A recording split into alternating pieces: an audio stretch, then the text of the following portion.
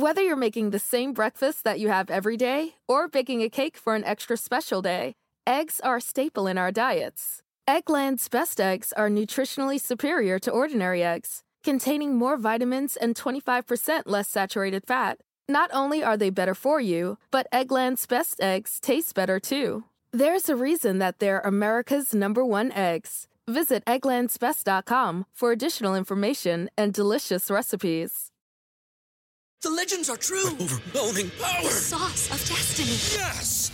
The most legendary sauce has arrived as McDonald's transforms into the anime world of WickDonald's. The greatest flavors unite in all new savory chili McDonald's sauce to make your 10-piece Wick Nuggets, fries, and Sprite ultra-powerful. Unlock manga comics with every meal and sit down for a new anime short every week only at WickDonald's. Ba-da-ba-ba-ba, go! At participating McDonald's for a limited time while supplies last.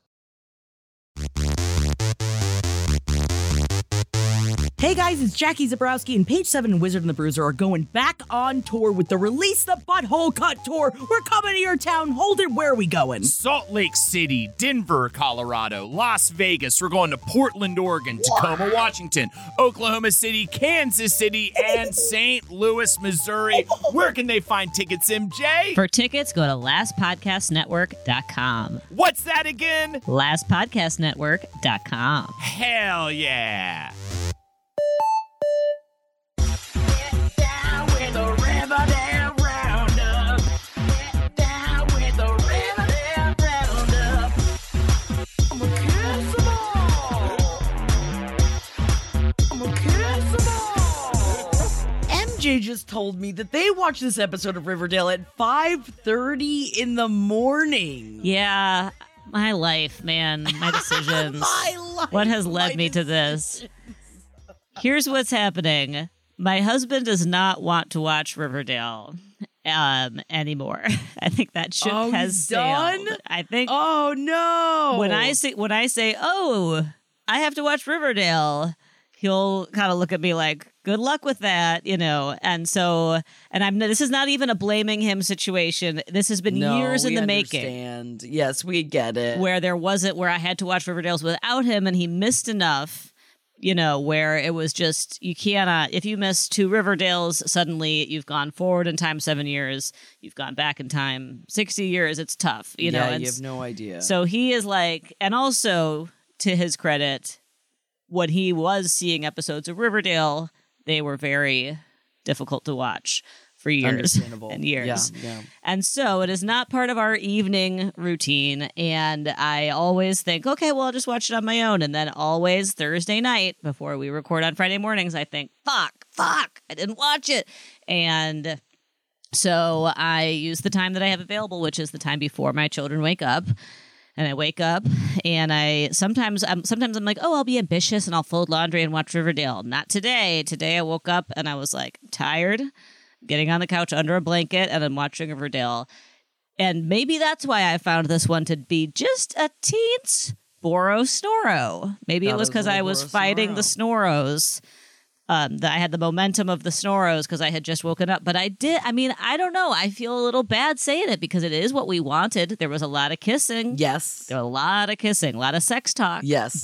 But my verdict on this episode after our glowing review last week is tiny bit Boro-Snoro. Am I out of line, Jackie? No, you're not out of line. Really? You know what it is? I think that we're just so used to the spectacle of Riverdale that now that it's been toned back again, even though, again, it is like 2 cups of what we asked for, when in reality, all we needed was a third of a cup. You know what I mean? Yeah. Like, I wanted some more rationality brought back in just to keep me riveted. Right. And it could still be batshit. I just needed just a little bit more tying me to the world. Right. Slightly more grounded. Yeah. Yes. And they gave it to us, but now it is a teen drama back like it used to be, right? But set in 1955, so it is very different, like issues that they're dealing with than they would be, like oh, someone went all the way, so oh no, they have to get married, right? It's things like this, yeah, which is what we've never dealt with before in Riverdale,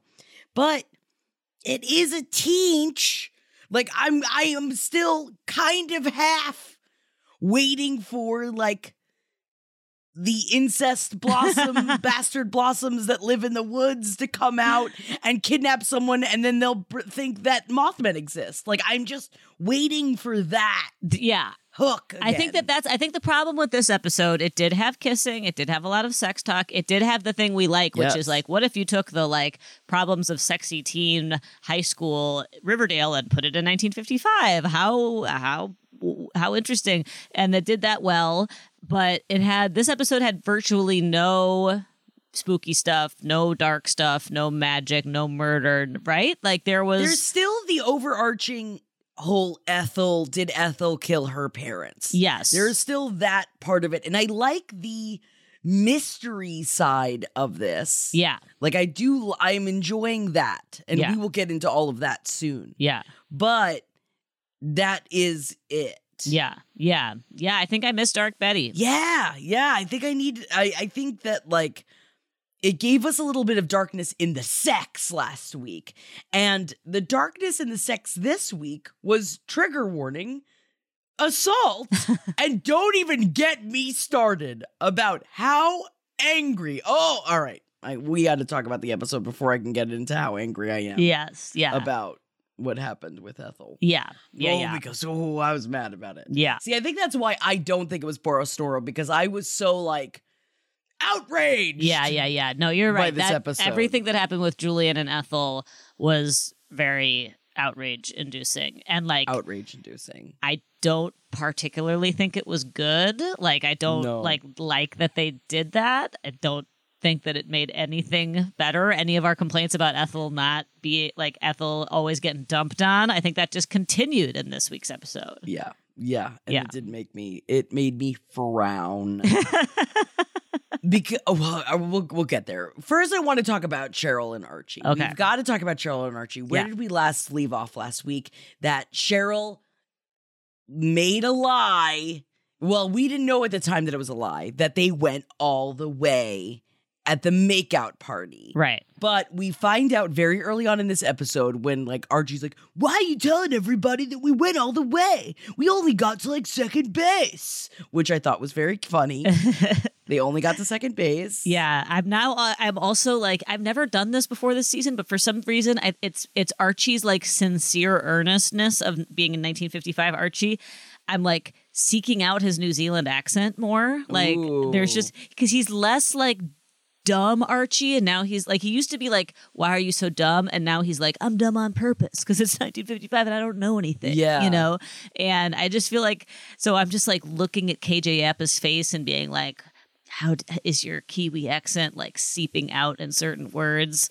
And he's really like, KJ Appa's really committing to the like, I'm just a little boy in 1955. Really you know, he has like such a like wonderment. Yes, and hope in his eyes. Yes, exactly. It's a very different Archie. Now that's, I think, what like in a very similar but different way of what I've been looking at with Archie, because ever since we found out, remembered, let's say, that he's only 25 years old, there are so many scenes that I look at it and I'm like, that is not a high school student. And he's the only one that I'm looking at of just like, look at him. He doesn't look like a high school student. Look at this scene. He looks like he's 40. What are you talking about? But like, it's just the lighting, Jackie. And I'm only being hard on KJ Appa. I know. I think that's the thing. I've just never recovered from whatever it was 3 weeks ago when we learned that he is like the youngest of the cast. In 1997. He's 25 years old. But you know who else was also born in 1997?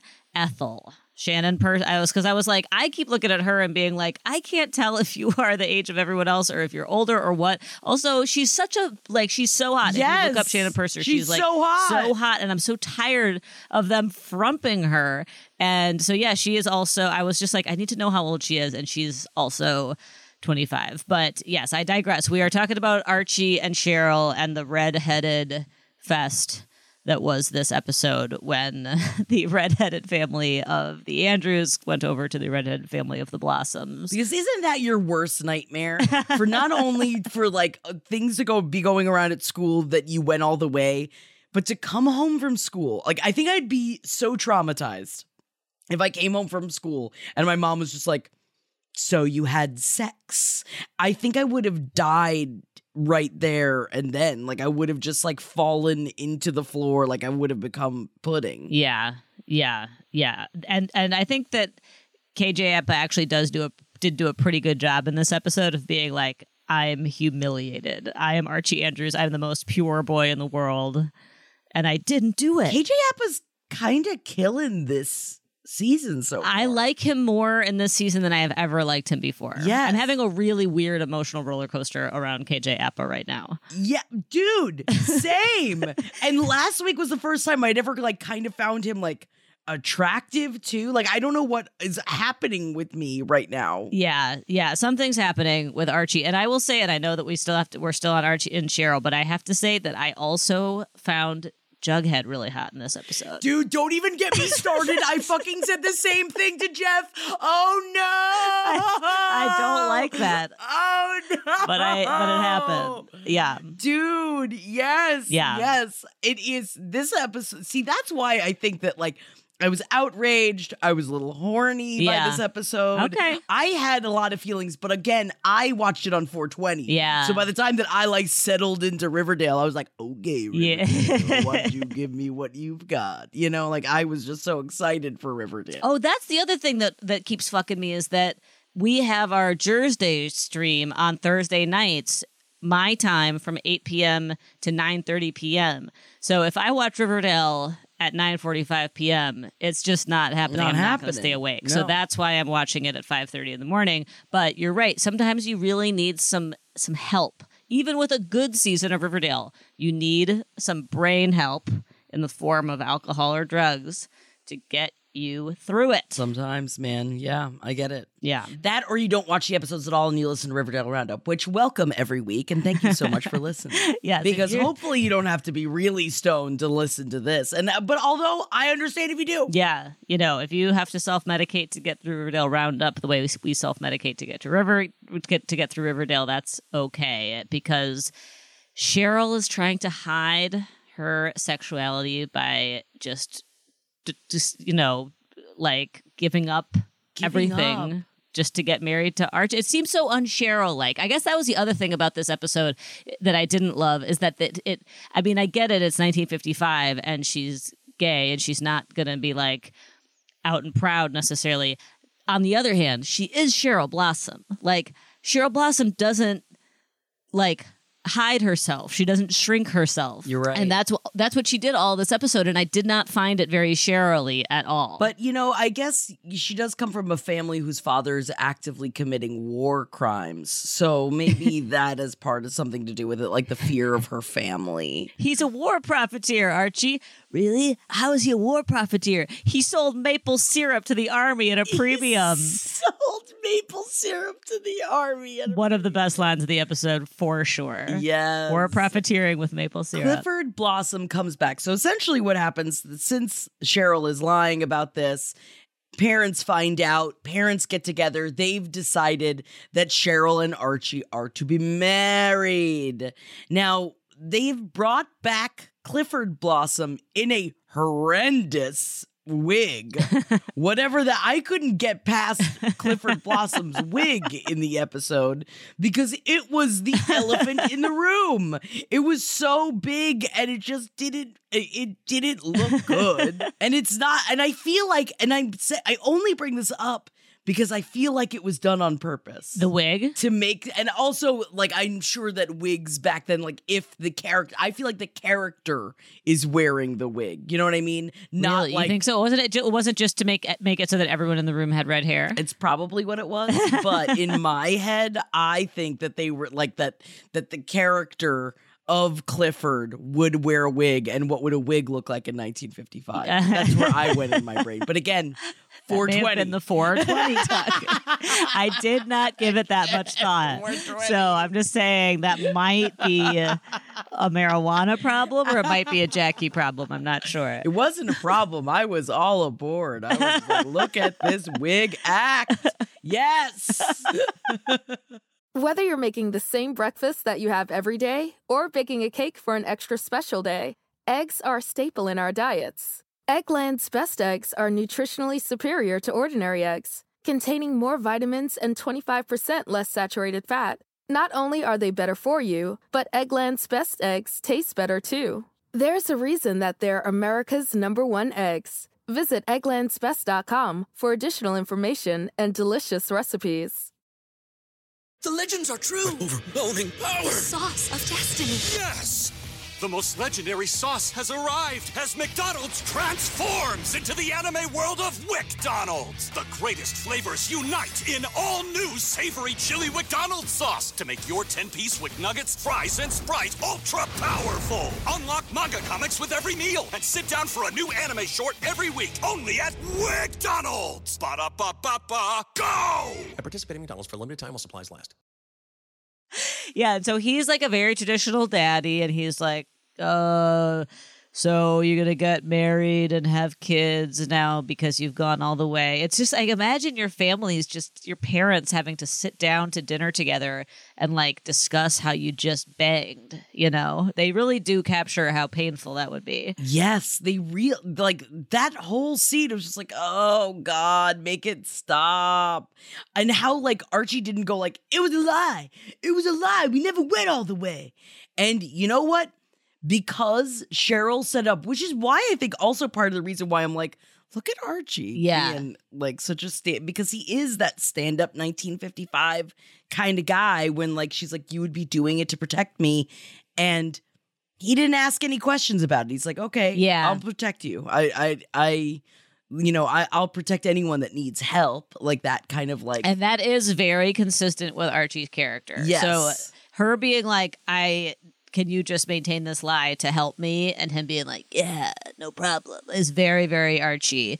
Yeah, so that's true. And that, I mean, it was a great scene, the like extremely like tense, loaded dinner scene. And of course, Mary Andrews hates the Blossoms. Yes. And so it's just like really, really tense. I just like, I don't know. It's hard to have a scene with like Cheryl and Penelope when like Cheryl's not going after Penelope. You know, Yeah. she was just so not Cheryl in this episode. And maybe that's part of just like her light is out because she can't be herself. Yeah, no, you're right. And it is, and if you take Cheryl Blossom, but you put her in 1955, maybe she can't shine bright like a diamond that she is, No. you know? But like there's gotta be like bitchy queen bees from 1955. It's not like those people didn't exist. And she already was that earlier in the season. She was like, yeah. I mean, the reason that she knows she's gay is because she keeps flirting with Tony, you know, like, Yeah, dude. like because she just can't help it. And so, but yeah, I mean, I think that I guess the kind of the Cheryl plot is that she is so, you know, it's so clear to her that her mom is like trying to shut her down and that she's so scared of being gay that she just like has to bury herself and not be Cheryl. And so I guess that I'm willing to go along with that. It was just like, I feel like for a Blossom dinner scene, it like wasn't very eventful. No. You know, like in the history of Riverdale, if you have Penelope Blossom and Cheryl Blossom and Archie Andrews, you know, and fucking the dad all sitting around at a table, like that scene should be very explosive. And the wig. Right. And the wig. But it was just kind of like, yeah, they're building this. I mean, hopefully Cheryl's arc will like come out of this into something really like, you know, some pride moment, you know. I mean, we're already seeing the tides start to turn because essentially they get to a point where the parents have decided that they are going to get married. It's not a question. They go in for their marriage compatibility test, right, which consists of 3 questions. Do you come from different backgrounds?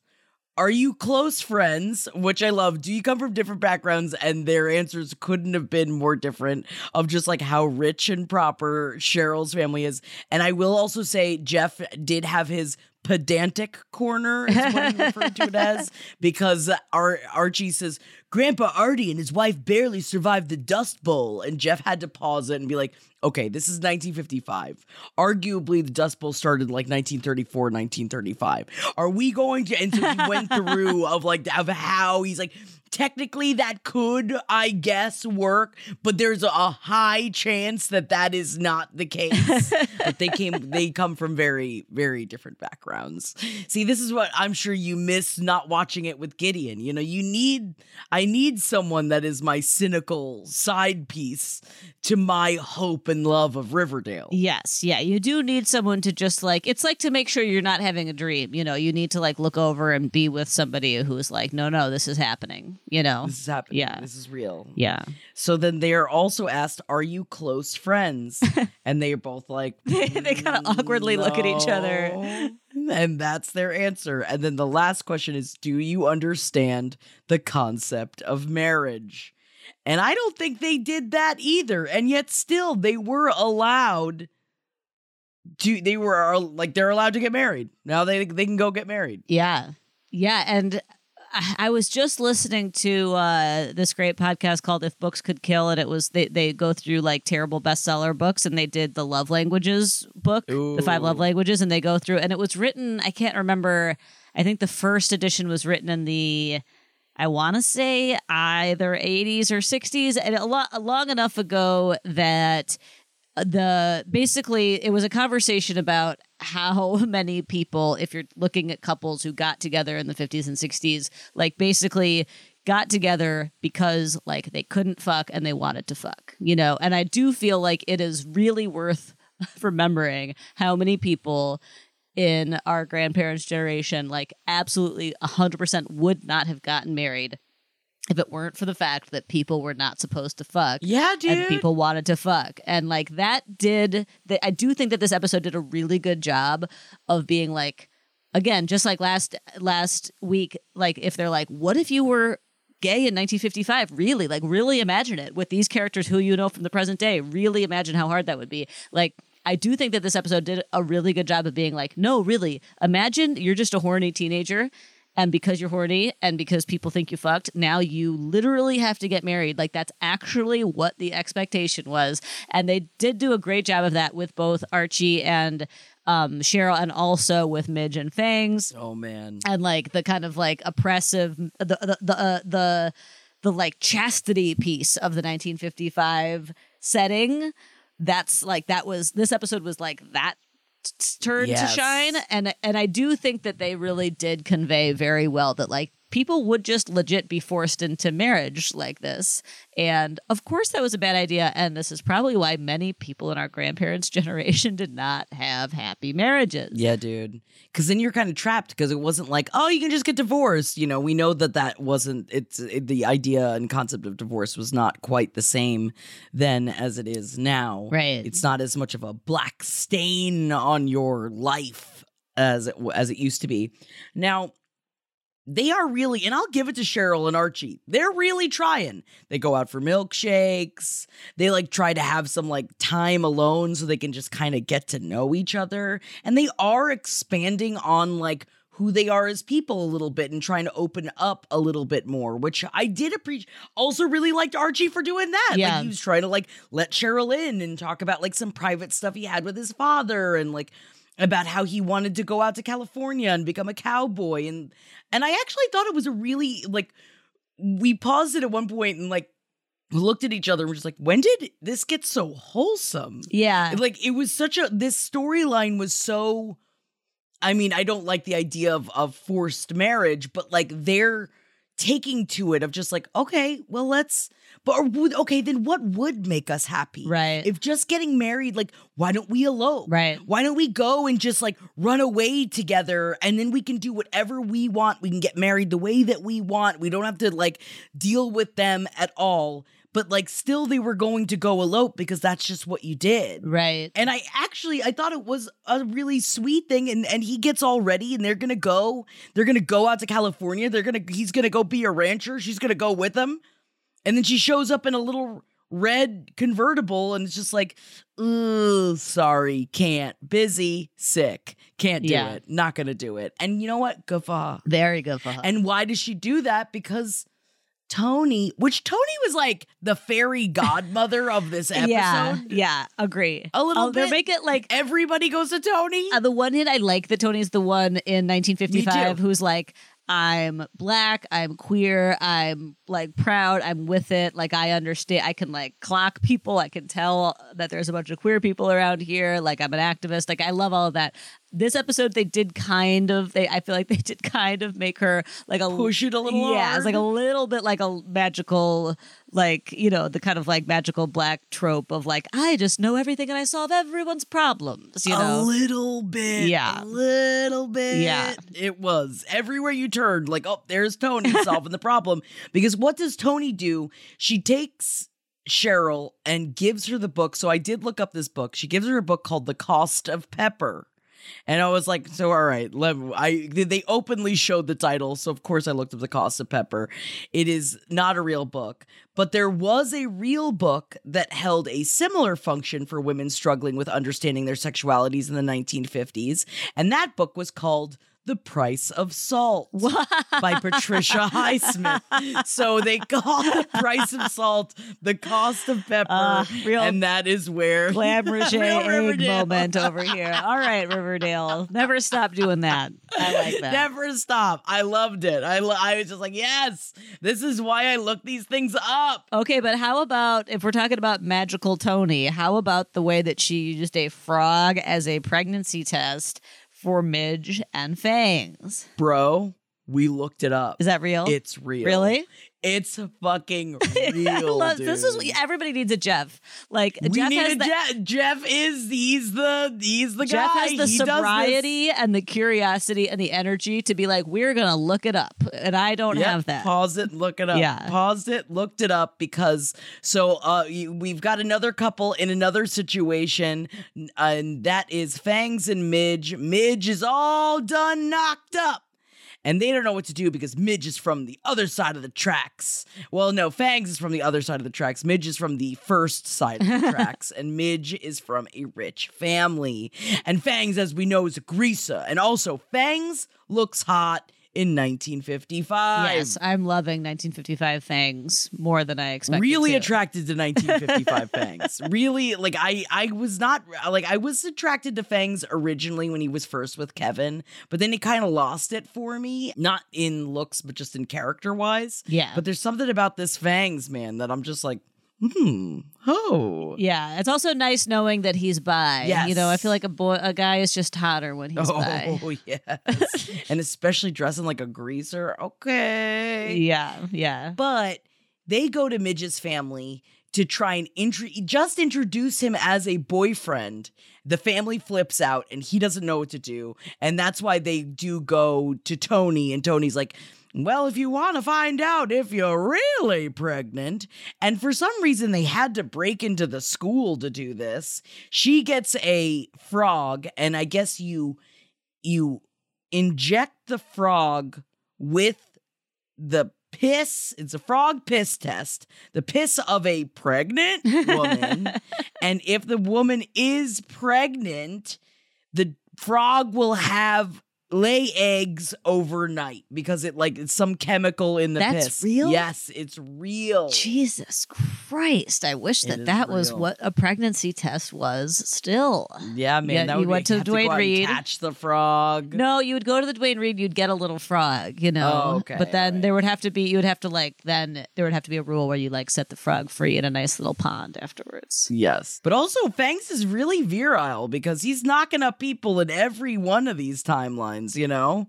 There's baby Anthony. Right. I was thinking that too. You know? It's like Fangs is just destined. I almost said doomed, but I mean destined to be a father. No, he's the stud of Riverdale. And we don't know what's going to happen with them, but we do know that Midge is in fact pregnant because, man, did that frog squirt out a bunch of eggs. I can't believe that you guys looked at it, and I can't believe it's real. I'm so glad. We really do need Jeff. Jeff is the hero of Riverdale Roundup. He is. I mean, and Tony's the fairy godmother, Tabitha is the guardian angel, and Jeff is the hero of Riverdale. Don't tell Archie. And so we had our Fangs and Midge plot. We had our Cheryl and Archie plot. But also, can we just say when I say real quick, when Tony says, "Can you dig it?" Big Daddy, I thought I was going to fall through the floor. I'm so in love with Tony. Tony in these is. episodes. I know. Tony is looking so good. Wow. Wow. Yeah. It's the fits of the 60s or 50s just look really good. Yes. On Vanessa Morgan. And you know who else looks really, really, really good in 1950s outfits? Fucking Lily Reinhart, man. Man, she's killing it. She just looks so. She like never before do I like look at like a 1950s, like someone wearing like a 1950s housewife dress and be like, humana, you know, but she just rocks it. Man, 1955's got us all. Maybe it's all because we can't be as horny. Yeah. And yeah. like maybe that's what it is. We're just like, I'm so sexually attracted to them all this season in a way that I haven't been in so long. Yeah. And yes, so poor Betty breaks up with Kevin. They put it down on the line. That scene was great too, though, actually, because I loved this scene. Kevin sits down with her. Well, Betty has given Kevin the book, the Human Sexuality book, and that she stole from Ethel. And he, reads it and then comes back and is basically like, okay, so I think that I like understand what you want and it's sex. He doesn't say that, but he's like, and I want to wait until marriage. And she gets this kind of like crestfallen look and she like takes a beat and pauses and then she's just like, okay, well, actually, I don't want you to be the only one making decisions in this relationship. And then she breaks up with him. And it was, I was like, fuck yeah, man. Yes. Yeah, dude. Like, it was really, there was something about, it was like an unexpected twist, like, of Kevin just being like, well, this is my, like, boundary and these are my ground rules. And her being like, okay, well, you didn't, like, you're not respecting me. Talk with me about it. At all. And you just made this decision and I'm not accepting that decision. And so the relationship is over. And I absolutely loved it. And then that frees up Kevin to go slow dance with, what's his name? Clay at the gay coffee house. He's going to the dark room because he went to the gym after Betty broke up with him and he was crying and Clay was there. So Clay and he go get a coffee at the dark room and they end up slow dancing together.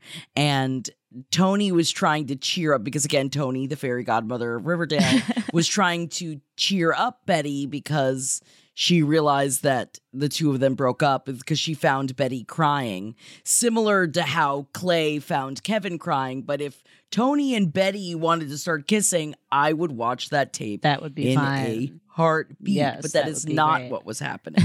I think she was just trying to get her out of, just sitting on the floor and crying. And why don't we go talk about this? And I appreciated the fact that Tony at first assumed that it was Betty that wanted to wait till marriage. And Betty's like, no, he wanted to wait until marriage. Yeah. And I think that what you watch the respect for Betty rise in Tony, which Totally. I loved that. Yeah, you're totally right. When Tony realizes that it's Betty who wants to have sex, you can see Tony being like, okay, yeah, right on. Okay. And I do like yes. too, like the way that they're trying to kind of like give each character these characteristics and stuff that were present in their present day selves. Like I love that the manifestation of like dark Betty for Betty in 1955 is that she's just really horny and she She's really horny. She doesn't want to be with like a chaste, man. And I love that that's like her driving. It's not serial killing. It's not darkness. It's just like she just really wants to fuck. She wants to fuck, dude. And she straight up, so she goes to give Kevin the pin back and she tells him that I saw you with Clay. And I appreciate that he didn't even try to be like, well, he did for half a second that he's like, oh yeah, we were just goofing.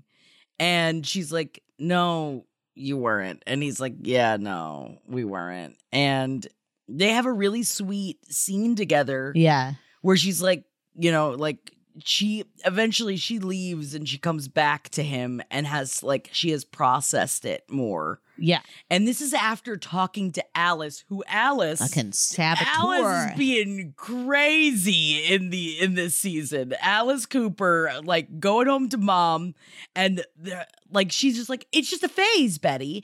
He's just going through a phase, and what you have to do is you have to be there for him, and you have to support him. So when he's done with his phase, then you can have a sexless marriage. And the way she protested this so hard, Jeff Pausett looked at me and was just like, do you think that Alice had a lesbian phase? And I was like, oh my God, if that's why like methinks she doth protest too much is what is happening, that maybe Alice had a lesbian phase. And in my brain, she had I want her to have a lesbian phase with, like, I don't know who it's going to be with, but especially in this world, we have a very small window of the amount of people. Maybe it was with Mary. I don't know. Just oh my saying. God, I would love that. I'm just saying. Yeah. Maybe it was. I know, because Alice Cooper is like very Alice Cooper-y in this season, which I like. It's just like, rather than Alice Cooper being fucking insane about, again, her serial killer husband or her serial killer son or, the various serial killers running about town. In this season, she's just absolutely fucking insane about her daughter. Like, she desperately wants her to be with Kevin, and she keeps giving her absolutely terrible advice. And I just kind of figured that was the way they're making Alice Cooper. She's just a bad mom. But if they were to add a little bit of gayness to the parental generation, that would be very welcome. Yes, that would be very, very welcome. Sorry, I was just reading through some of the Riverdale theories that we're going to be discussing later on when we get to some Ethel conversations. Okay. In a bit. So let's breeze through the Jughead and Veronica plotline, and then let's talk about Ethel. We need to talk about Ethel. Oh, yes. We need to talk about how we talk about Ethel. Because Veronica really stepped up in this episode. I'm loving this plotline. Yes, and I'm really enjoying Jughead as the detective, like getting back into that. I always thought like I was a Bughead hardcore. I was just like, all right, sure. Let's have all this play around. When are Betty and Jughead going to get back together? Because I like them as a detective team so much. And that was what you predicted last week. Yes. But we're not getting the Betty and Jughead detective team. We are getting the Veronica is a Hollywood kid who knows all about all of the noir movies that Jughead loves, and so they are the Nick and Nora noir detectives together in this episode, and I actually loved it. See, look, I said this was a Boros Nora episode, and every single storyline so far has actually been really good and well done. So this shows I think you just watched it at 5:30. I think it really is like watching it and just like going back through the plots, just like, no, this was a good episode. And it's just so like, think about the entirety of the Percival season and how much happened in those episodes that was just straight up garbage. And in this, even though there wasn't like a lot of darkness or spice in this episode, it was like the character development is just so much better. Yeah. And like they are just like really finding what makes the characters fun. And it's like Jughead and Veronica being like the noir detectives is such a fucking good idea, because it brings out the best that Veronica has to offer, which is that she's like, she can be her like sassy vixen, She-Wolf of Wall Street thing, but instead of being like an annoying capitalist, she's like a detective, which is way more appealing. Yes. And she's killing it alongside Jughead, because essentially up top, from last week, Jughead and Ethel are in hot water right now because of the drawing that Ethel did of her murdering her parents and Jughead for hiding the evidence, which was really, really dumb. And essentially, Veronica sees them because this is like interrogation is happening at the school, and they're bringing them into the prison for questioning. And for some reason, he has the ability to stop and talk with Ronnie for a second. And she's like, yeah, but you were at the dance. There's no way that you committed this murder. And he's like, well, can you like figure out a way to like tell them that I was at the dance. So she goes, and I was disappointed because I thought we were going to get a 1955 version of Dr. Curdle Jr. I know. And I'm throwing it down here now that I'm mad that we didn't get Dr. Curdle Jr. I know they said every town has a morgue and a mortician or whatever, and I was like, fuck yeah, we're gonna get the 1955 Dr. Curdle Jr. and that was a total tease. Total tease, because Veronica does go to the coroner to get like the time of death, and we don't even see the scene. She just goes and gets it. You cannot mention the morgue and the coroner in Riverdale without having a Dr. Curdle Jr. Dr. Curdle Jr. Like, what we need are him. you doing? That is a We swing have to and a have miss. him. Yes, thank you for bringing that up. Yes, and I'm glad that you noticed it as well.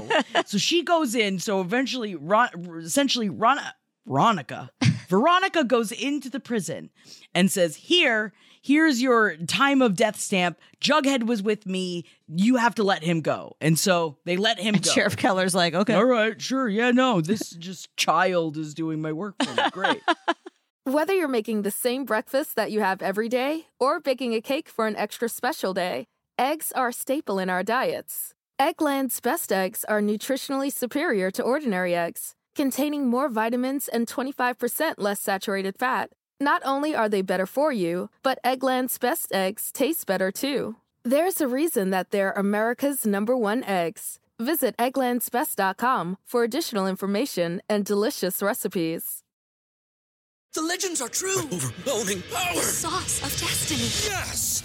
The most legendary sauce has arrived as McDonald's transforms into the anime world of WickDonald's. The greatest flavors unite in all new savory chili McDonald's sauce to make your 10-piece Wick Nuggets, fries, and Sprite ultra-powerful. Unlock manga comics with every meal and sit down for a new anime short every week only at WickDonald's. Ba-da-ba-ba-ba, go! At participating McDonald's for a limited time while supplies last.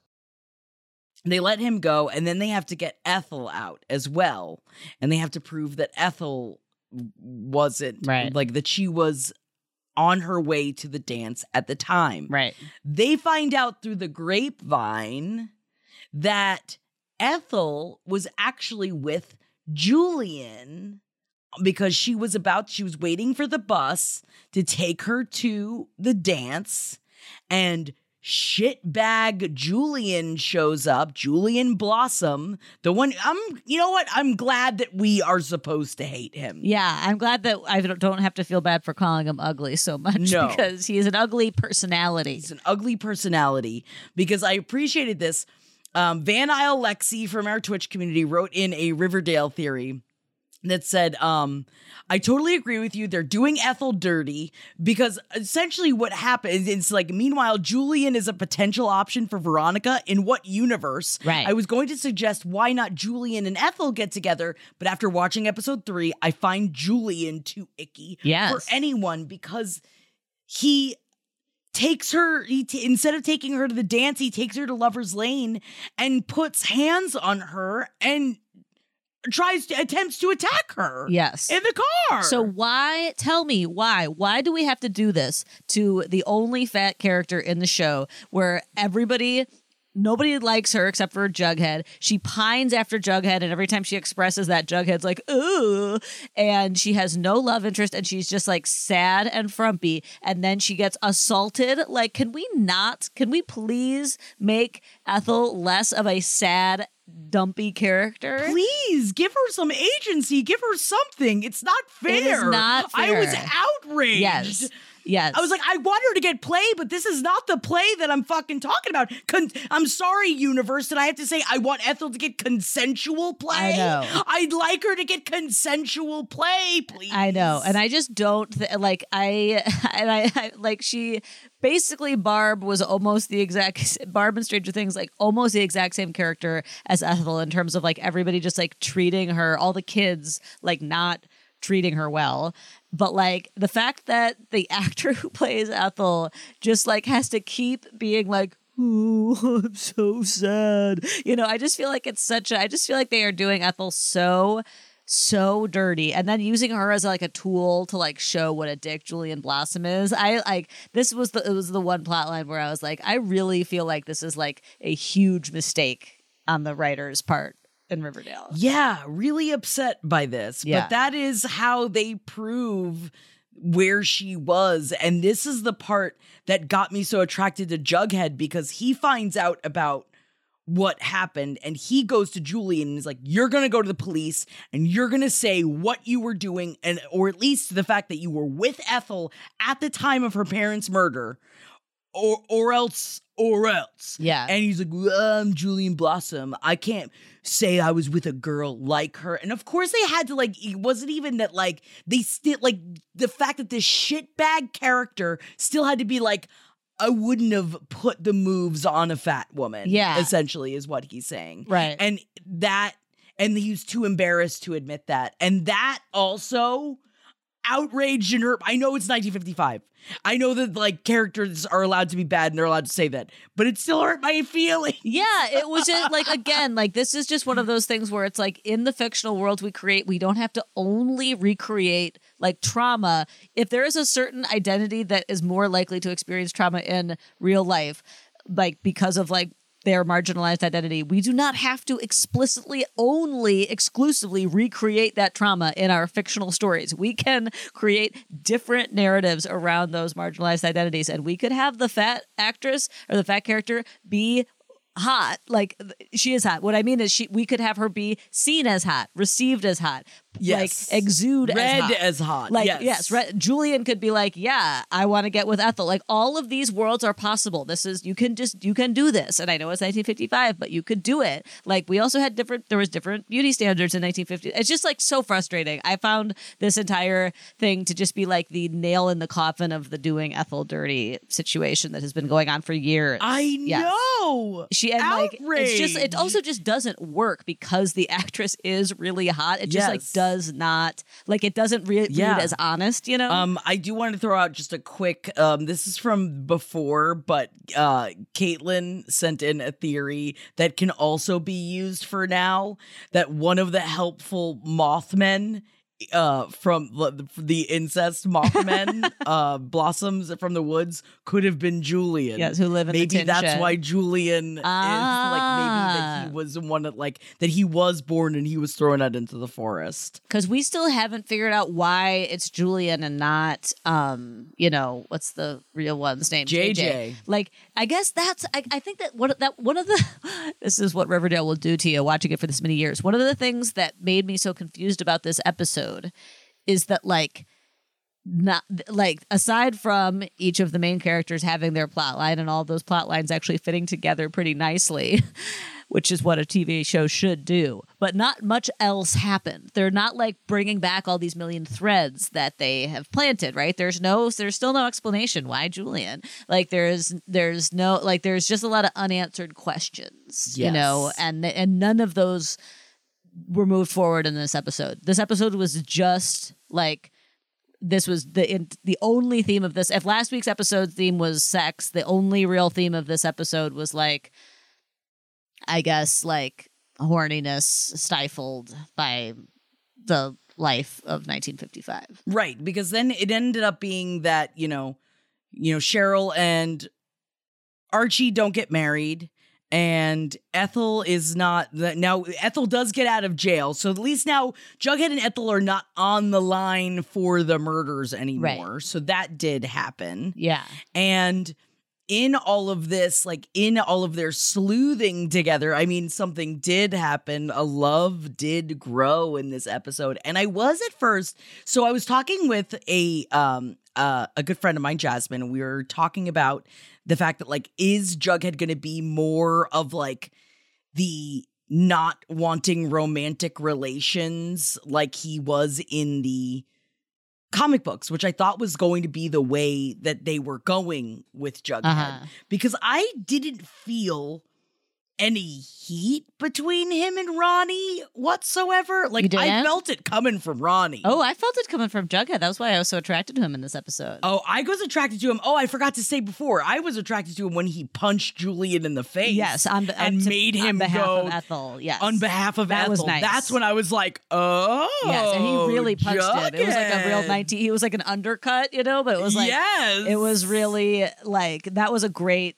an attractive thing to do. It really And- was. I know Yes. it's like just dumb masculinity, but there's something about that of just like, you bet, like just like, you're gonna go. Yes. Tell the police. It's just like how he was talking about Ethel. Yes, no, that was good. He stood up for Ethel, but it wasn't in like a condescending way. It was just like in a fuck you, you do not assault my friend. I'm gonna punch you, and you're gonna go exonerate her. That was really hot. I don't know. I thought that Jughead was making eyes at Veronica in a way that really did something for me. Especially in that last scene. Yeah. When like they're both at the Pembroke and they're both having just a conversation. And this is after like Jughead's place gets destroyed and his dog was taken to the pound by the police because they were looking for evidence. They destroyed his whole place. So Veronica like redoes the whole thing because she's got a bunch of money and she makes it look like the Orient Express inside of his like train car that he lives inside of, while Jughead is going to go get hot dog out of the pound because they took the dog to the pound. Yeah, I liked her redoing the train car to look like a 1950s elegant train car. That was pretty cool. Yes, I loved that. I love that they were working together. And I kind of am into, I thought that it was just a little like I didn't know if Jughead was even into her back until that last scene. And that last scene was a great scene. It's between just the two so of them. like, do you remember how, and maybe am I about to say that Cole Sprouse is a really good actor? Because is do you remember how do you remember how in the season where he was like a sad alcoholic, and like I was truly convinced that Cole Sprouse had become a sad alcoholic. He like looked all puffy and he just like exuded this like real patheticness that was also what Jughead's character, like this was in the time jump forward when he was like a writer in his mid-20s, like in New York, whatever. And like I was fully convinced that just was Cole Sprouse, also because of what we knew about like him and Lily Reinhart breaking up and whatever. And then in this season, he's like 1955 Jughead, and he's wearing the 1955 clothes, and he's like a much more likable character. You know, he's the gumshoe detective, whatever. And now I'm like, Cole Sprouse back on track. Like I am completely unhealthily conflating Cole Sprouse with Jughead. Yes. And I'm trying to keep them separate Yeah. in my brain. Yeah. Where, like, Jackie, you're allowed to be attracted to Jughead. Yeah. This is okay. Because also, again, in like not only allowed to because he's a character that doesn't exist, but also it's okay even though he's in high school because he is a 30-year-old man. Yes. And like I'm dealing with all those feelings as well. But you know, just sticking up for a plus size person who just been assaulted just makes me, you know, weak. It makes me weak. Yes. It was very, very hot. Or just any person that's been assaulted. I don't know why I had to qualify. Ethel just makes me sad. Yes. Okay. Yes. It's really like a glaring, like in a show that does so many things well in terms of normalizing queerness and, you know, doing some of their representation. Again, it's like, you know, Tony, hot, queer, black character, awesome. Making her a magical fairy godmother in a really one-dimensional way, not so awesome. So, like, it's not like they always nail it when it comes to representation But they're trying. and identity stuff, but they're obviously always trying, which is why it is so weird that they're not trying at all with Ethel to have like a more positive representation of a woman who looks like her. It's just like, why would you? This is such a missed opportunity again to be like, we're Riverdale and we do a good job with things. Like if we don't do a good job with plot, we at least do a good job with having queer characters and whatever. And in Ethel, they are just like absolutely fumbling. And I hope that this is some sort of long con where like Ethel will turn out to be like a more fully dimensional character who is able to feel like hot and is able to experience love and like. Or she went home after the assault and did kill her parents. Yes. If she's the killer, I will also love that. Like that will be, and I guess that was, you know, the first episode of this season ended with, it was like teen drama. And then Ethel bursts in covered in blood. And we were like, fuck yeah, now we're talking. And I guess this episode, whilst I have realized in the course of this Riverdale Roundup that it actually was not Boros Noro, all of the plot lines were really good. I I want the murder and the blood to come back. Yes. You know, I need to know where we're going with this. And I do want to call out again Van Isle Lexi for their theory for the season of Riverdale. I predict that when they are wrapping up this season, Tabitha / the Angel will time jump / time travel all of them back to the first episode of the first season. This would create a time loop, an endless replaying of the past 7 years over and over. While this isn't ideal, it would prevent the apocalypse. By ending this way, it would also be easy to reboot the show in 10 years. Whoa. And I really do. I appreciate the time and the thought put into this. Whoa. And thank you so much, Lexi, for sharing that with us. And then you would have Julian as one brother and JJ as the other brother. Yeah, dude. Mm-hmm. Yeah, dude. Whoa. Just like, it's like the folding of time, you know, like when they explain the time travel where it's like you fold and like go from one thing to the other. Yeah. I'm smart. Yeah, man, if there's one thing I know about, it is time travel theories and science. And you heard that here first, folks. Thank you guys so much for joining us on this episode of Riverdale Roundup. And we're not going to be here next week, right? Because LPN as a whole is on break. So there would be no one to make the content and to put the science in the content to make the content be in your ears. Mm-hmm. So next week we will not be back with Riverdale Roundup, but we will be back the following week with a double episode where we go through both episodes of Riverdale. So don't worry, you're going to get every fucking thought that we have about these episodes. Don't you worry. We are not going to miss. Worry. I know Passover had us be late with the last week, and we're going to be on tour in a couple of weeks, but we aren't going to miss a thing, people. We are not going to miss a thing about Don't this want to season. close your eyes. We are loving Don't want to fall asleep. Because I miss Riverdale, baby. And I don't want to miss you, Riverdale, but we have to. Thank you so much, MJ. Thank you, everyone, for listening, and we will be back in a couple of weeks. Bye. Bye.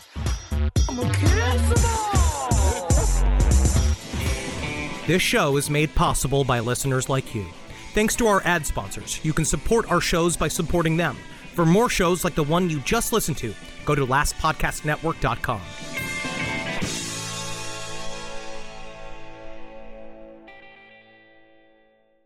Whether you're making the same breakfast that you have every day or baking a cake for an extra special day, eggs are a staple in our diets. Eggland's best eggs are nutritionally superior to ordinary eggs, containing more vitamins and 25% less saturated fat. Not only are they better for you, but Eggland's best eggs taste better too. There's a reason that they're America's #1 eggs. Visit egglandsbest.com for additional information and delicious recipes. The legends are true. Overwhelming power. The sauce of destiny. Yes!